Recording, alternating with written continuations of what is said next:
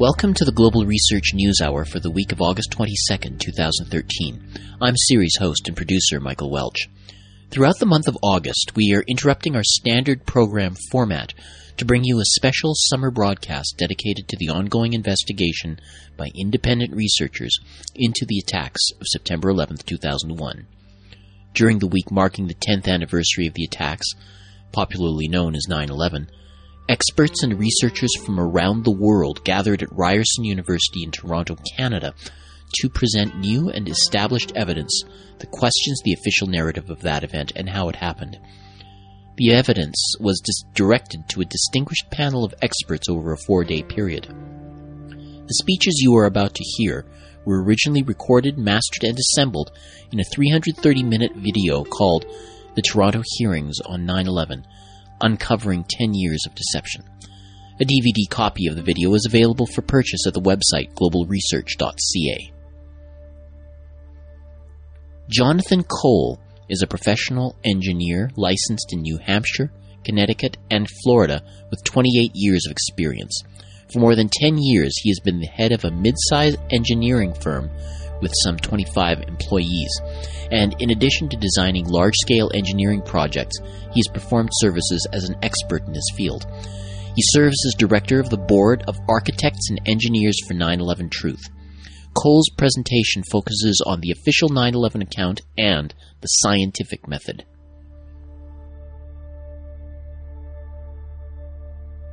So how did the Twin Towers fall? How did the Twin Towers fall?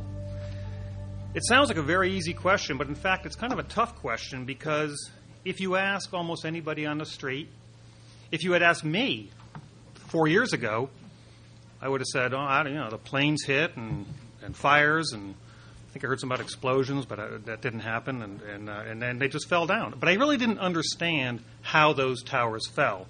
And I think if you ask the average person on the street that same question, they won't really clearly understand the official story of how those towers fell. But knowing how those towers fell is critical, because it's like if somebody was murdered, if they were murdered, that's one thing. If they died of natural causes, it's another. We need to understand how those towers fall before we can go find out who did it. September 12th, my local hometown paper carried a story from the the Washington Post. And in it, they already knew what happened.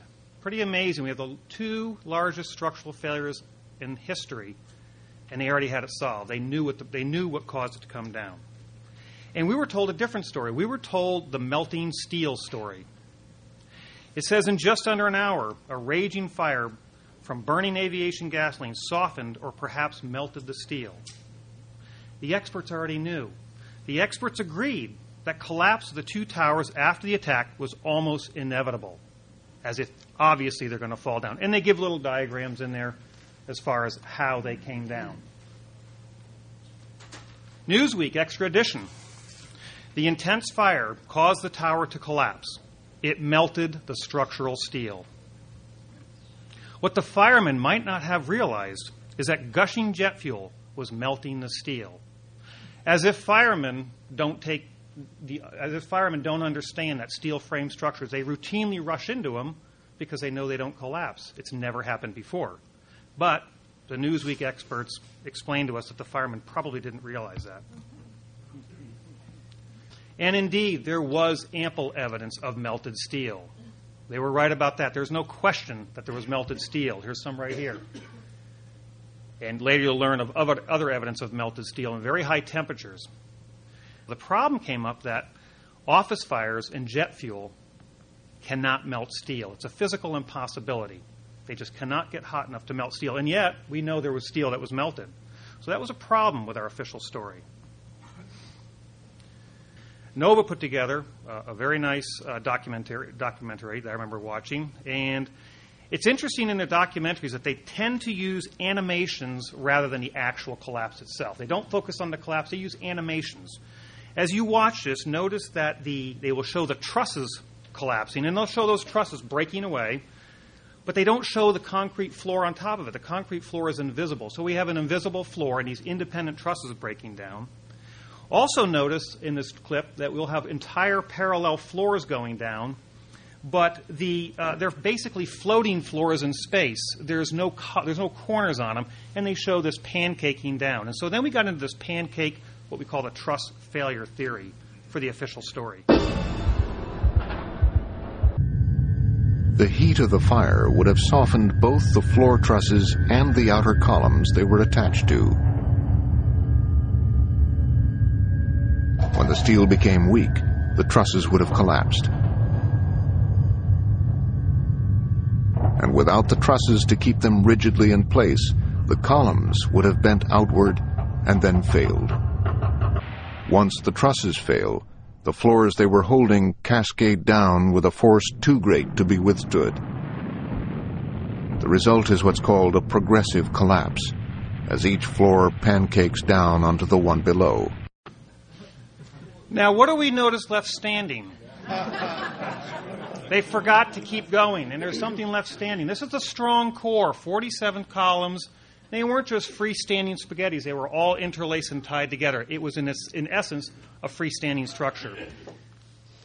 Now, along with experiments, hypotheses that are given ought to match or ought to explain the phenomenon which we observe. So what did we observe? Did we observe those floating pancake floors coming down? Did we observe any pancakes at all at ground zero? This is a collapse in New Zealand from the earthquake, unfortunately. And what do we have here? What do we see? We see pancakes. We see large chunks of floors. This is a 6 or 7 story building that came down. What did we see at ground zero? We had 110 floors. Did we see one complete floor? How about the roof? Did we see the roof? There was no load on top of the roof. We see nothing. We see cut steel, all cut up steel, but no 1 acre size floors. So, again, we need to observe, and what do we use? We use our eyes to observe what actually happened versus the animations.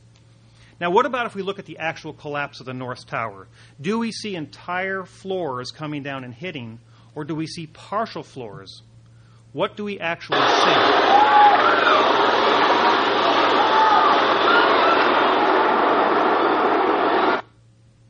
This is just with a sound off, same speed. And I'm going to slow it down here. What do we see? We see them racing down one side. We see the corner still standing, coming down one side only. We don't see entire floors impacting. We see partial floors. What about this corner? Why is that still standing when this is rushed way ahead, dozens of floors ahead? Quite unusual. It doesn't match. It doesn't match what we were told.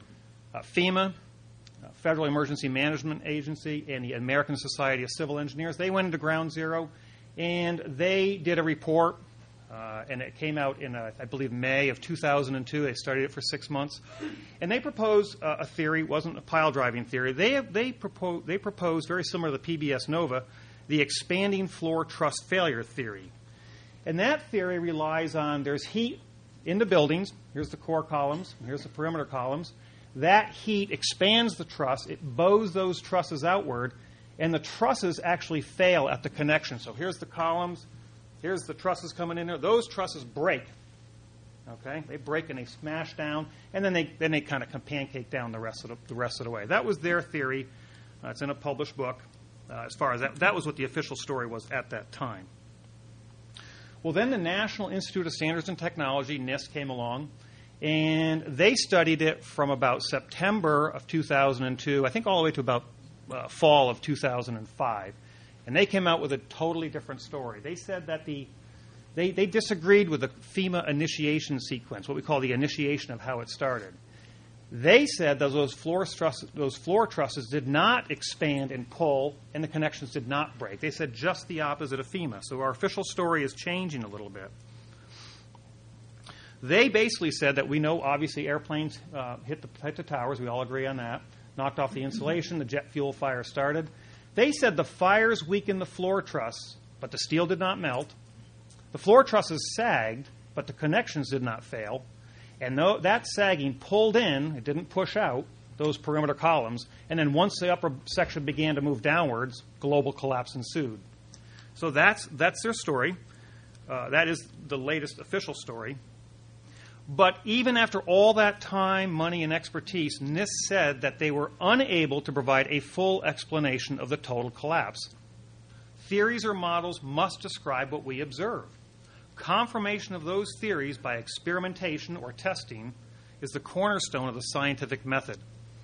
The strongest arguments prove nothing so long as the conclusions are not verified by experiment. So will global collapse ensue once started, and is collapse really inevitable? That's what they're telling us. Let's look at some real-world examples of other buildings that were intentionally weakened. In this case, they were controlled demolitions, and they were weakened at the lower part of the structure, so it has even more mass to come down. Once they're weakened, will they automatically come down? This is called a zip feed grain elevator. It was weakened. It didn't go down. It is not inevitable once you start something. Notice that it decelerates. It does not accelerate. It decelerates. Here's another one. We're blowing up the lower section. Will it keep going? It decelerates. It slows down. It doesn't accelerate. It is not inevitable, necessarily. There's another one. What do we observe? It is not inevitable. It's falling over it, again, as Richard Gage would say, to its path of least resistance. So the statement that global collapse is inevitable, and all these experts are saying that, well, of course it's going to happen, is not backed up by our own observations. Okay, what about thermate? What about thermate? Can thermitic material cut or melt steel? First of all, what is thermate or thermite or thermitic material? I had never heard of thermite before 3 years ago, ever. Thermite is a mixture of iron oxide and aluminum.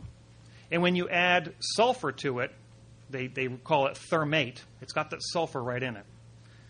And so I decided to do a little research on thermite and to find out what it could or could not do. Now, one of the things that was found in the dust is that there were small iron microspheres found in the dust. These are very small spheres, and they're round. And the reason they're round is the only way they could have gotten round is if they were molten at one time. And they have a lot of iron in it. So it's another evidence that we had temperatures high enough to melt steel or iron. Of course, and we also saw molten metal flowing from Tower 2. There it is pouring down there. So there's evidence of high temperatures. It's about 7 minutes before the collapse of Tower 2. All of a sudden it starts pouring out. What is this stuff? Independent scientists started to piece all this evidence together. They had those iron microspheres. They had that molten steel metal coming down. They're trying to come up with what can explain that, because, again, this is all after a collapse initiation. It was never explained to us. What could explain that evidence? And Stephen Jones, primarily, and others suggested that, thermite with sulfur in it, would explain that eutectic steel. It would explain those iron microspheres, and it would explain that metal coming down there. So the media picked up on this and sort of the hubbub about this whole idea of thermitic material or thermate, and they responded and say that, no, it couldn't have been thermite because it's not possible for thermite to melt a steel column. National Geographic used some New Mexico Tech. In New Mexico Tech, they conducted an experiment that proved that thermite could not melt a steel column. And since it wouldn't melt a steel column, obviously those crazy truthers must be wrong. And this is what they told us, and they demonstrated by experiment. If thermite melts through this steel column, the theory of a thermite-controlled demolition may have some validity. While the truthers insist that more explosive super thermite could have been used in the tower demolitions, testing conventional thermite can illuminate this physical process and answer a simple question. Can thermite of any type burn through steel beams?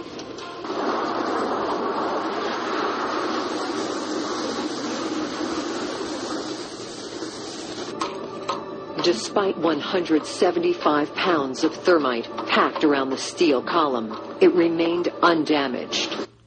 Mythbusters says, the events of 9/11 will not be allowed to be debated and discussed. But they attempted to melt through the roof of a car with half a ton of thermite and couldn't do it. And the debunking websites say, the thermite would have also needed to cut sideways. Not an easy feat for thermite. You see, it's a powder which burns chaotically. Maybe with some device, but no working device has been proven to me to work to cut a vertical column. So we are led to believe that thermitic material cannot melt steel, cut steel horizontally or vertically, and would take massive amounts to do any real damage. I started thinking about this, and again, I'm no chemist. I don't know much about thermite. I'm no explosive expert either. I don't know anything about explosives, really. But I started to look into this whole idea about thermite and thermate and all these different derivatives of thermite. And you go on YouTube and you find out what thermite can do. And I realized that, well, of course thermite can melt steel. They show it melting a railroad track and welding it and things like that. So I started learning more and more. So I started to think that maybe I can do some sort of experiment. Let's see if they're right. Let's see if thermitic material can cut steel. They come out and they basically say it can't cut steel. Well, let's see if it can. So then I had to go about figuring out how I can do this. And I just started grabbing some things around the place. I found some steel beams, and I started kind of putting this thing together. And I put a little video out on the thing. Here's the initial setup of my experiment. Using the same beam from my eutectic steel video and another 12-inch beam, I proceeded to make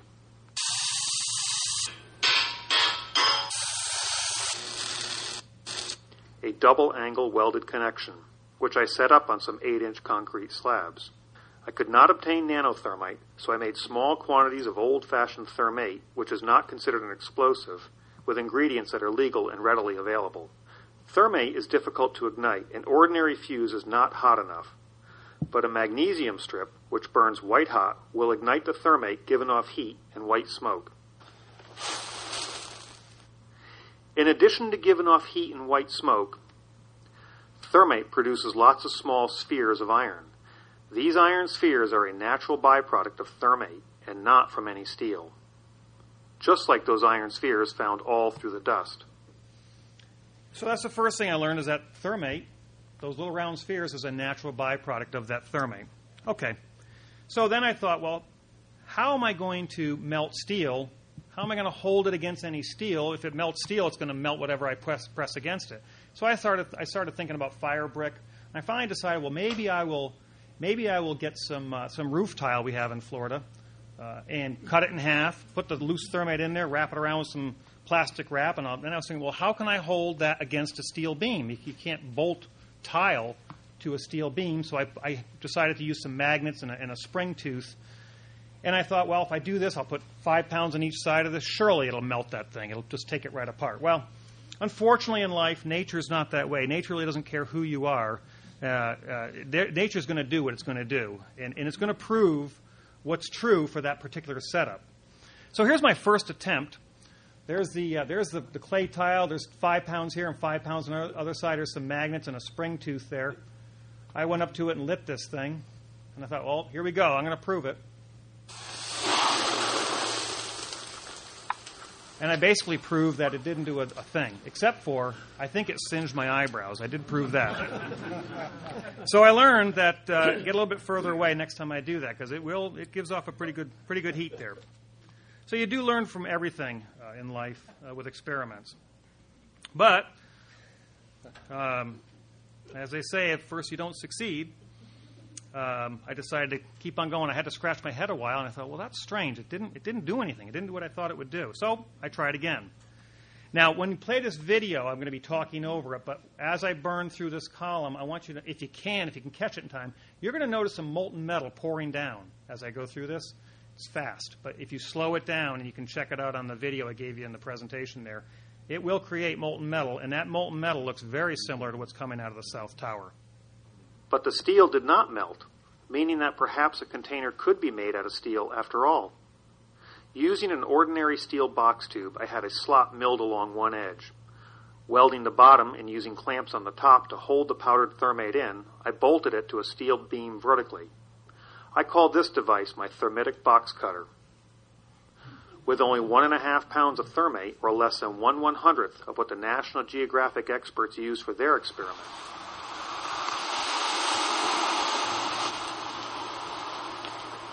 not only was I able to melt steel, but it also sliced a vertical cut. So I made a slightly larger thermitic box cutter and used 2 3/8 bolts drilled and tapped on one side of the connection. Here's the molten steel coming out.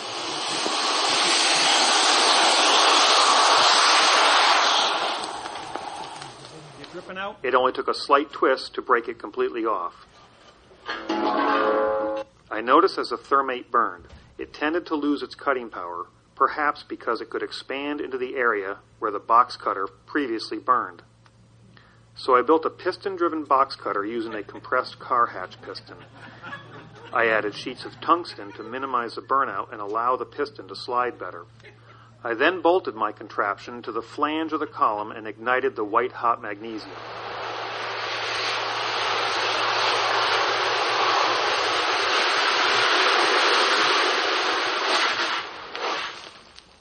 It appears that not only can thermate melt steel, but it can also cut vertical columns.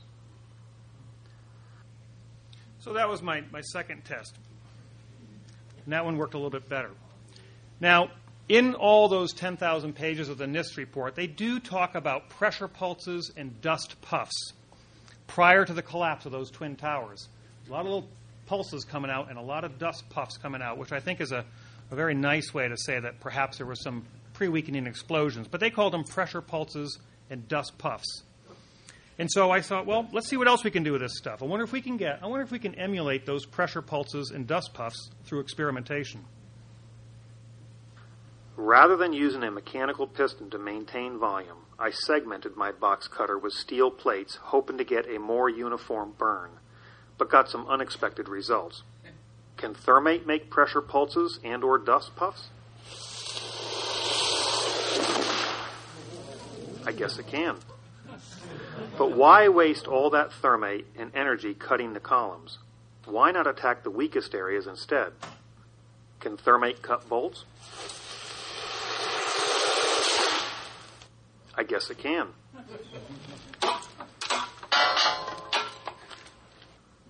But what if just the head of the bolt is exposed rather than the nut and the threads?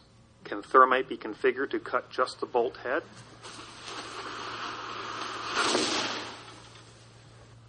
I guess it can. And without any evidence on the other side. I don't think that something like my piston-driven box cutter was bolted to the office walls, or trash bags full of thermite used. It's more likely that any pre-weakening thermitic material were hidden inside the perimeter box columns. I had a replica of a segment of the WTC box columns made up. And like the Trade Center iron workers, I bolted the segments together. It made 2 sets of my 2 bolt blasters, placing them in the access hole. Let's listen to another eyewitness. It sounded like gunfire. Bang, bang, bang, bang, bang. And then all of a sudden, 3 big explosions. Is it even possible that thermate could do this? I guess it is. I made a 4-sided internal box cutter that was split into 2 pieces so they could be inserted inside the column. Let's see what happens. I think my box cutter blew about 50 feet up, consuming valuable energy and trimming my trees in the process. Nevertheless, the inside of the column was cut about 3/4 of the way through. Were thermitic devices or maybe explosive nanothermite sprayed inside those box columns? I'm not sure. And I'm not sure. I'm just saying what thermite can and cannot do. So, again, remember the National Geographic experts and all the experts out there asked us this question. Can thermite of any type burn through steel beams?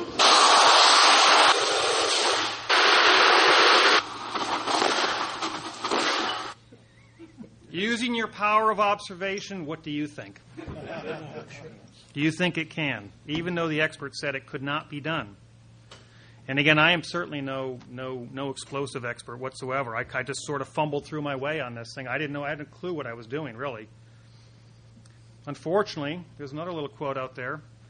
In these days, when a man who says a thing cannot be done is quite apt to be interrupted by some idiot doing it.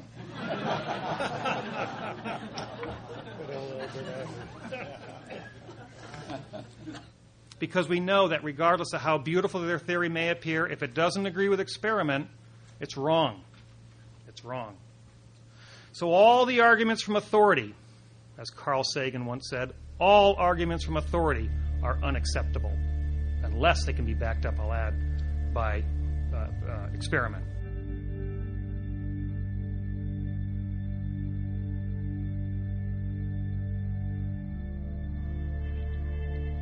Cynthia McKinney served as a Democratic member of the U.S. Congress from 1992 to 2002, and again from 2004 to 2006.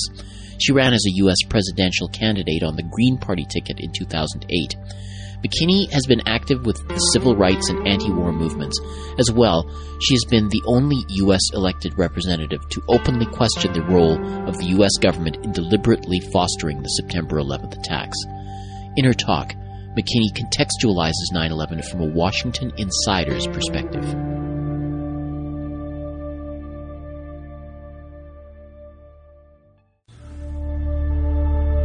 What happened on September 11th from the standpoint of somebody who was in Washington, D.C.? Probably the thing that struck me the most was after September 11th, there were slick brochures, magazines with photographs that appeared on the newsstands immediately after September 11th. And I asked myself, how did they get those pictures? Kind of like all of those red, black, and green flags that showed up overnight in Libya. We also, as members of Congress, were given talking points, and you all have seen my interviews that I've done talking about these talking points. The talking points basically said that the United States was hit because we're free. But now I think I have given you a little bit of my background. And what I understood clearly was that we ain't free. And so therefore, that talking point was created for another population. The reason that I didn't believe the talking points and the severe orchestration that took place and sort of a induction into groupthink that 535 members of Congress were supposed to buy into was because, one, I understood as an African American what it means to be targeted by the United States government through the documentation provided to all of the people of the world now, because it's on the internet, in the COINTELPRO papers, the counterintelligence program. I also was very well aware of what the United States government would do to communities of color, because there was no such thing as crack cocaine until the United States decided that they wanted to impact policy in Latin America and they needed to finance it. Operation Northwoods, I called in James Bamford to explain to me Operation Northwoods. And there in my government's own writing is a most diabolical plan, eerily similar to what happened on September 11th. You're listening to a special summer broadcast of the Global Research News Hour, airing on CKUW 95.9 FM in Winnipeg and on participating community radio stations across Canada. We are also heard on the Progressive Radio Network and our podcast at globalresearch.ca.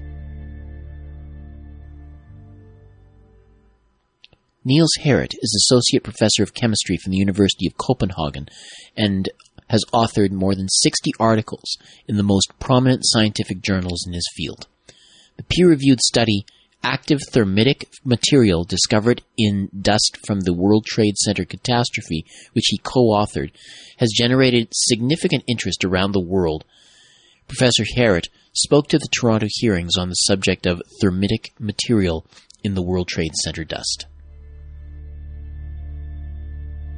Today, in my presentation, we will zoom in on the dust, which we have all seen several times in the presentations preceding this one, and in such huge quantities in what was called pyroclastic clouds.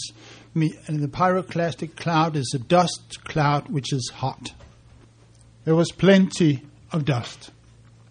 And it influenced so many people in New York City. One of them being a woman who was living on the corner of Cedar Street and Liberty Street. Is this corner here. Her name was Janet McKinley, and she was allowed to come back to her apartment about a week later, and this is what it looked like. There was a thick layer of dust all over, and she had a cleaning job to do. She kept some of it for the purpose, eventually, of making it into a piece of art, because she also had an artistic mind. We put this dust into a plastic bag and apply a magnet onto it. I have taken actually a small sample out of this bag, put it into a smaller bag here, and I also brought a little magnet here. You should take the bag horizontally, or you can also put it vertically, and then apply the magnet to the dust, and you'll see something coming along. Play a little with it. The challenge for you is to isolate a black line of particles following the curvature of the magnet. The magnetic field is strongest at the edges. So try to pull out some magnetic material from the bulk and eventually isolate what probably will be a black line of small particles. And this is some of the stuff you can isolate from the dust by means of the magnet. It was first presented to the world in 2007 on December 15th in Boston by Stephen E. Jones.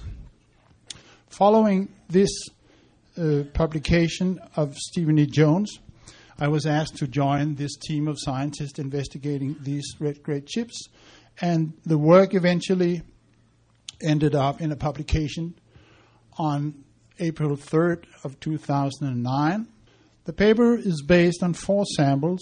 Janet McKinley's sample is on the corner of the World Trade Center Square Plaza, and the other one here is from the Brooklyn Bridge. Sample number 3 and sample number 4 is a little north of that. In all 4 samples, we found these red-grade chips. These are the 4 samples, A, B, C, and D. When you heat these chips up, they react. What we're aiming at now is, you should know, we are talking about nanothermite. We're talking about the thermite reaction. You have seen this reaction scheme many times already. You've seen, and it was invented, thermite is a very old thing. It was invented by Hans Goldschmidt, a German chemist, in 1893. It was patented in 1898 and applied for the first time in 1899 for welding of tram rails in Essen in Germany. Because in the thermite reaction, as you have already heard many times, you form elemental iron at a very high temperature. So it's very useful for welding. This picture also was shown by Kevin Ryan, and these are the various residues. These are chips which all have been into the DSC machine. We are taking them out, and we are observing these reaction products, the metal spheres. And these pictures, also shown by Kevin Ryan, is what the chips look like when Kevin is preparing the nanothermite in his backyard, and we see the same red chips here. So what else? So we believe that we have found what we call nanothermite. Let me repeat. You have a plastic matrix, and in it you have very finely dispersed aluminum and iron oxide, and that's it. An explosive must act by means of force. It is a chemical reaction where a gas is evolved and you knock things over like that with the pressure, with the force. And in order to do that, it has to be very fast. The characteristic of explosives are not that they're energetic, but they are fast. They deliver their energy in forms of of gas pressure very, very fast. But thermite and thermate acts by means of heat, contrast to explosives which acts by means of pressure. And relative, even though we saw Jonathan Cole demonstrating these wonderful experiments in his neighbor's garden, they are still slow on the time scale of explosives. Explosives are very, very fast. Some of the explosives, actually the combustion zones move more than 20 times the speed of sound. This is TNT, a very common explosive, trinitrotoluene. And this is RDX. It's called cyclotrimethylene trinitramine. And the reason why explosives are so fast is that the electrons only have a very short range to go. Both parts of the reaction are actually in the same molecule. So in TNT, the electrons only have to move from here and out to the nitrogen group. This is a distance less than 1/10 or 1/1000th of a meter. While in gunpowder, which is a mixture of powders, the electrons have to move from one particle to the other. Fireworks, rocket fuels, and old-time thermites. In nanotechnology, you start with composite materials, but you make the particles smaller and smaller and smaller. And this is what happens to a thermite reaction.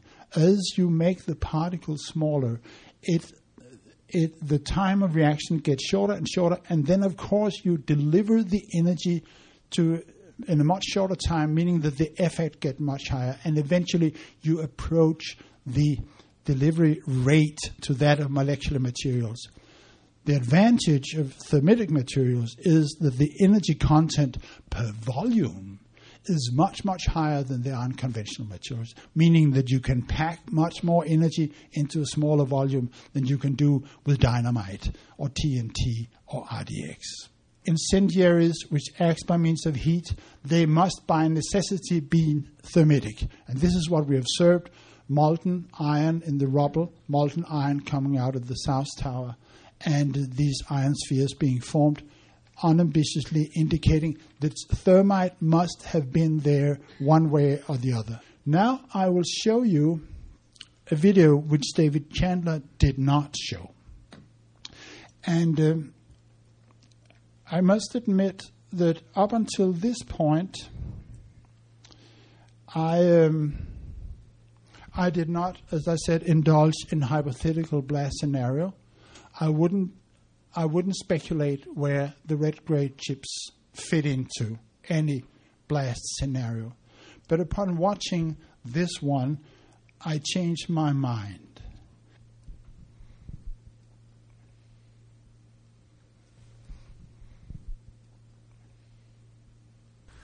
This is the destruction of the South Tower of the World Trade Center, viewed from a helicopter to the south.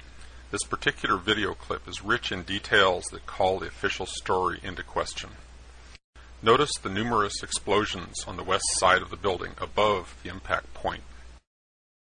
As the top 30-floor section falls, it tips to the east. It starts off intact, but then it disintegrates in midair.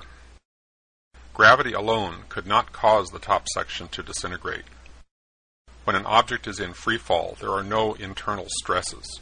It should have hit the ground in one piece, but it didn't. Some of the debris is clearly being accelerated by forces other than gravity. These effects can be caused by late firing explosives, which can produce a white smoke trail. White smoke, consisting of aluminum oxide, is a byproduct of the thermite reaction. While producing this video, I ran across one rocket projectile I had not seen commented on before. This one stopped midair and changed directions.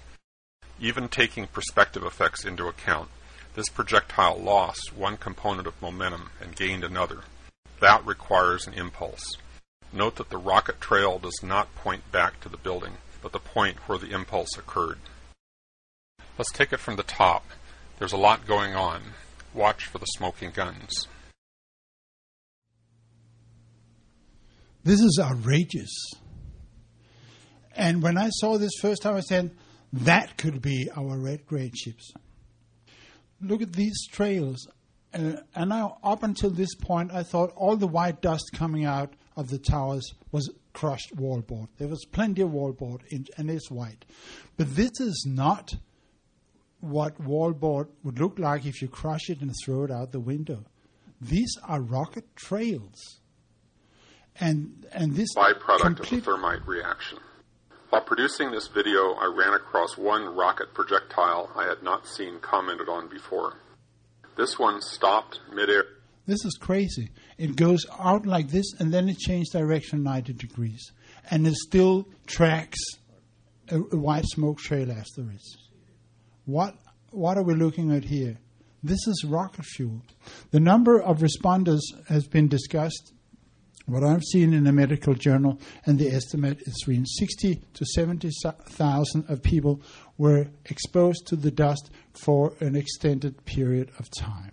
And last year, there were published a paper in Experimental Health Perspectives by a group of doctors from the Mount Sinai Medical School in Manhattan. And they looked into the lung tissue on World Trade Center responders, and we should see what they found. The picture to the left here is from a lung tissue, and they found some thread-like tubular structures in 4 out of 7 patients which were ill, in numbers ranging from 11,000 to 230,000 per gram wet tissue. This is the same material which they found also in the World Trade Center dust, which is moving around here somewhere. Carbon nanotubes. What are they? Well, they are tubes made of carbon. But they are very, very, very small. They're very, very strong. They're hundreds of times stronger than spiderweb.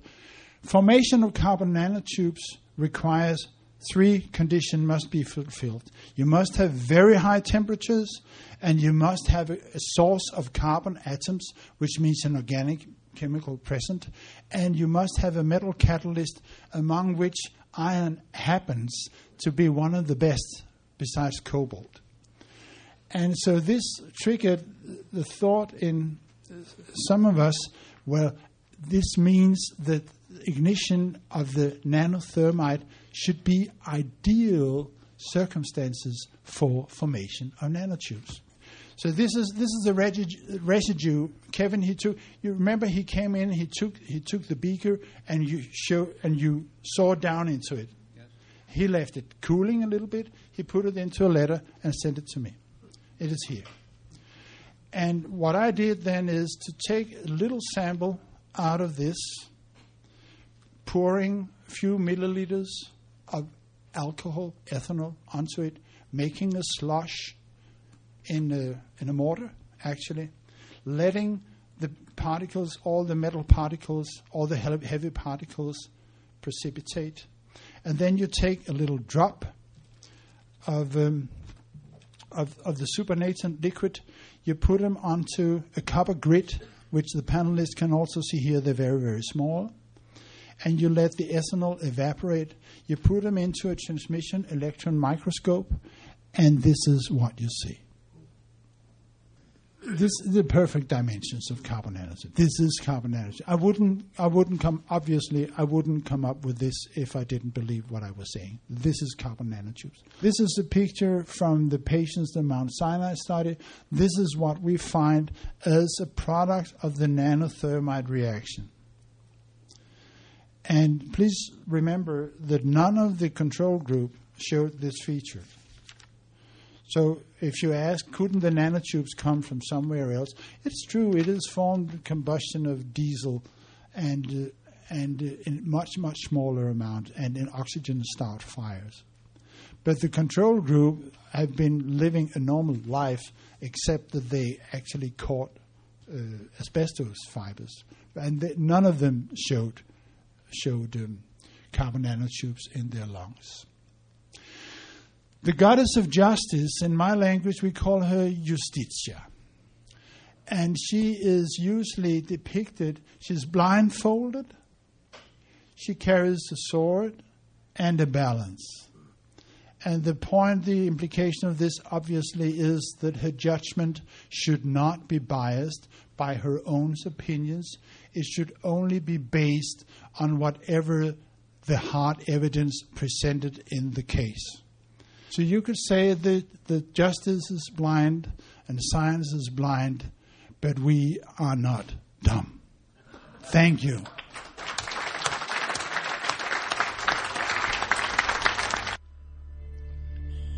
Peter Dale Scott held varying positions in the Canadian diplomatic service before establishing a career as an English professor at the University of California, Berkeley, a position from which he retired in 1994.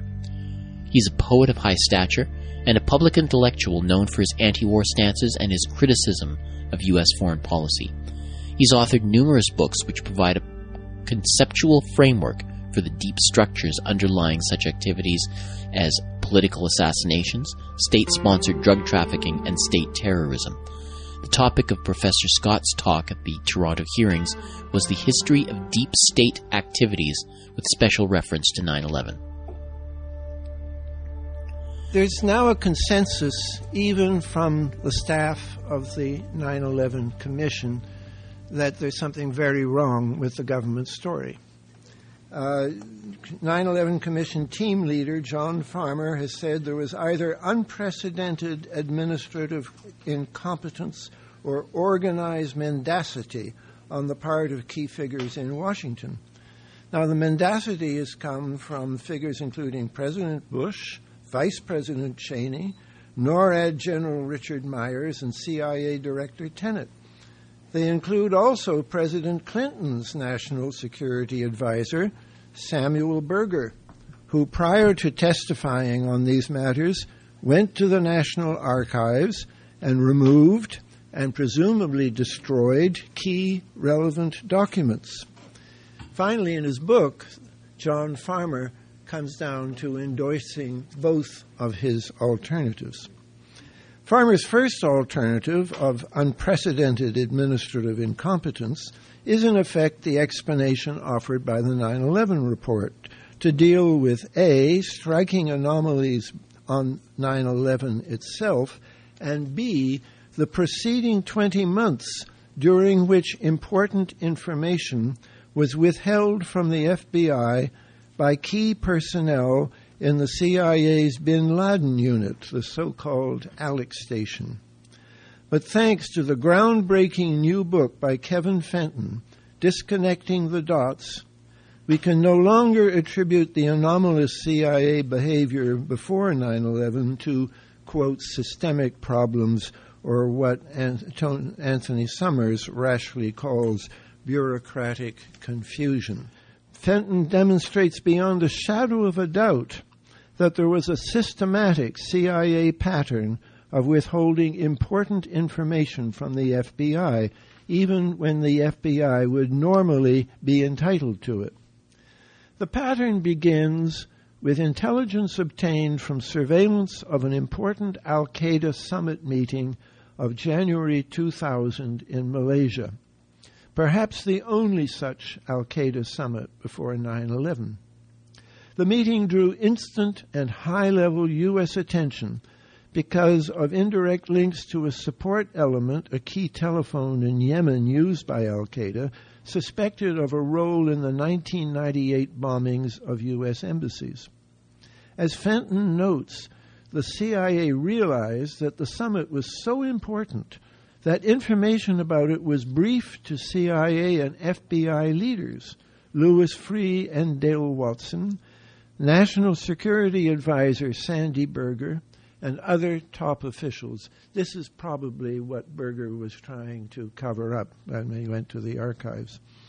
Yet inside Alex Station, Tom Wilshire and his CIA subordinate, known only as Michel, blocked the effort of an FBI agent detailed there, Doug Miller, to notify the FBI that one of the participants, Khalid al-Mishdar, had a U.S. visa in his passport.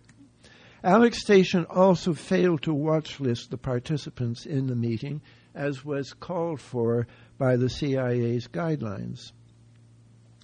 This was just the beginning of a systematic, sometimes lying pattern where NSA and CIA information about al-Mihdhar and his traveling companion, Nawaf al-Hazmi, was systematically withheld from the FBI, lied about, or manipulated or distorted in such a way as to inhibit an FBI investigation of the two Saudis and their associates. This pattern is a major component of the 9/11 story because the behavior of these two eventual hijackers was so unprofessional that, without this CIA protection from the Alex Station Group, they would almost certainly have been detected and detained or deported long before they boarded Flight 77 in Washington. And so, I may add, would have been the other hijackers with whom they had been in contact. Initially, I believe al-Mihdhar and al-Hazmi were protected because they had been sent to America by Saudi GID intelligence service, admitted under the terms of the liaison agreement between the GID and the CIA.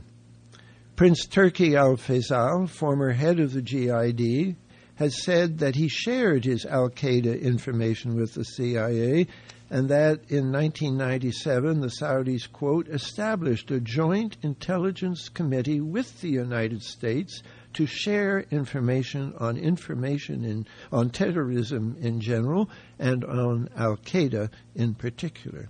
Even in the very best of circumstances, decisions have to be made whether to allow an informant's crime to go forward or to thwart it and risk terminating the usefulness of the informant. In such moments, agencies are all too likely to make the choice that is not in the public interest. A very relevant example is the first World Trade Center bombing of 1993. Relevant because Khalid Sheikh Mohammed, the alleged mastermind of 9/11, was one of the 1993 plotters as well. The FBI had an informant, Ahmad Salem, among the plotters, and Salem later claimed, with supporting evidence from actual tapes of his FBI debriefings, that the FBI deliberately chose not to shut down the plot. Here is Ralph Blumenthal's careful account in the New York Times of this precursor to the mystery of 9/11. Law enforcement officials, the FBI, were told that terrorists were building a bomb that was eventually used to blow up the World Trade Center, and they planned to thwart the plotters by secretly substituting harmless powder for the explosives, an informer said after the blast, that is, Ahmad Salem. The informer was to have helped the plotters build the bomb and supply the fake powder, but the plan was called off by an FBI supervisor who had other ideas about how the informer, Ahmad Salem, should be used.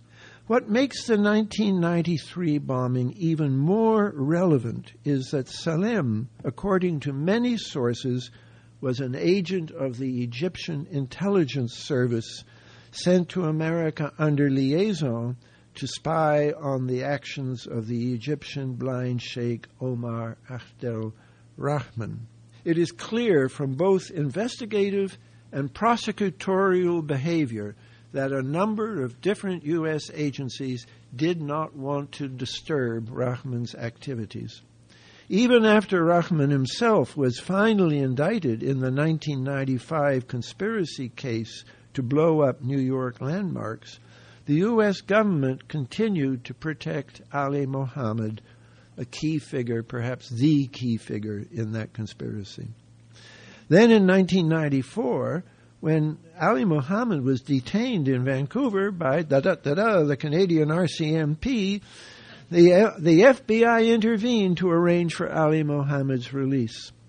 This freed Mohammed to proceed to Kenya, where he became the lead organizer of the 1998 embassy bombing in Nairobi. Following this atrocity, Ali Mohammed was finally, belatedly detained by the Americans, but still not indicted. He was apparently still a free man when he readily confessed to his FBI handler, Jack Clunan, that he knew at least 3 of the 9/11 hijackers and had helped instruct them in how to hijack airplanes. We have to conclude that there is something profoundly dysfunctional going on here, and has been going on since before 9/11, indeed under both political parties. We know from many accounts of the Bush administration that there was also another powerful pro-war consensus within it, centered on Cheney, Rumsfeld, and the so-called cabal of PNAC, the Project for the New American Century, that before Bush's election had been lobbying vigorously and publicly for military action against Iraq. We know also that Rumsfeld's immediate response to 9/11 was to propose an attack on Iraq, and that planning for such an attack was indeed instituted on September the 17th. In the Bush administration, Stephen Cambone, who earlier had collaborated with Rumsfeld and Cheney in signing the PNAC statement rebuilding America's defenses, became one of the most active promoters of using SOCOM special forces to operate covertly against al-Qaeda, not just in Afghanistan, but, quote, anywhere in the world, which is in effect what we have now under our current president. In a sense, 9/11 was unprecedented, the greatest mass murder ever committed in one day on U.S. soil. In another sense, it represented a kind of event with which we have become only too familiar since the Kennedy assassination.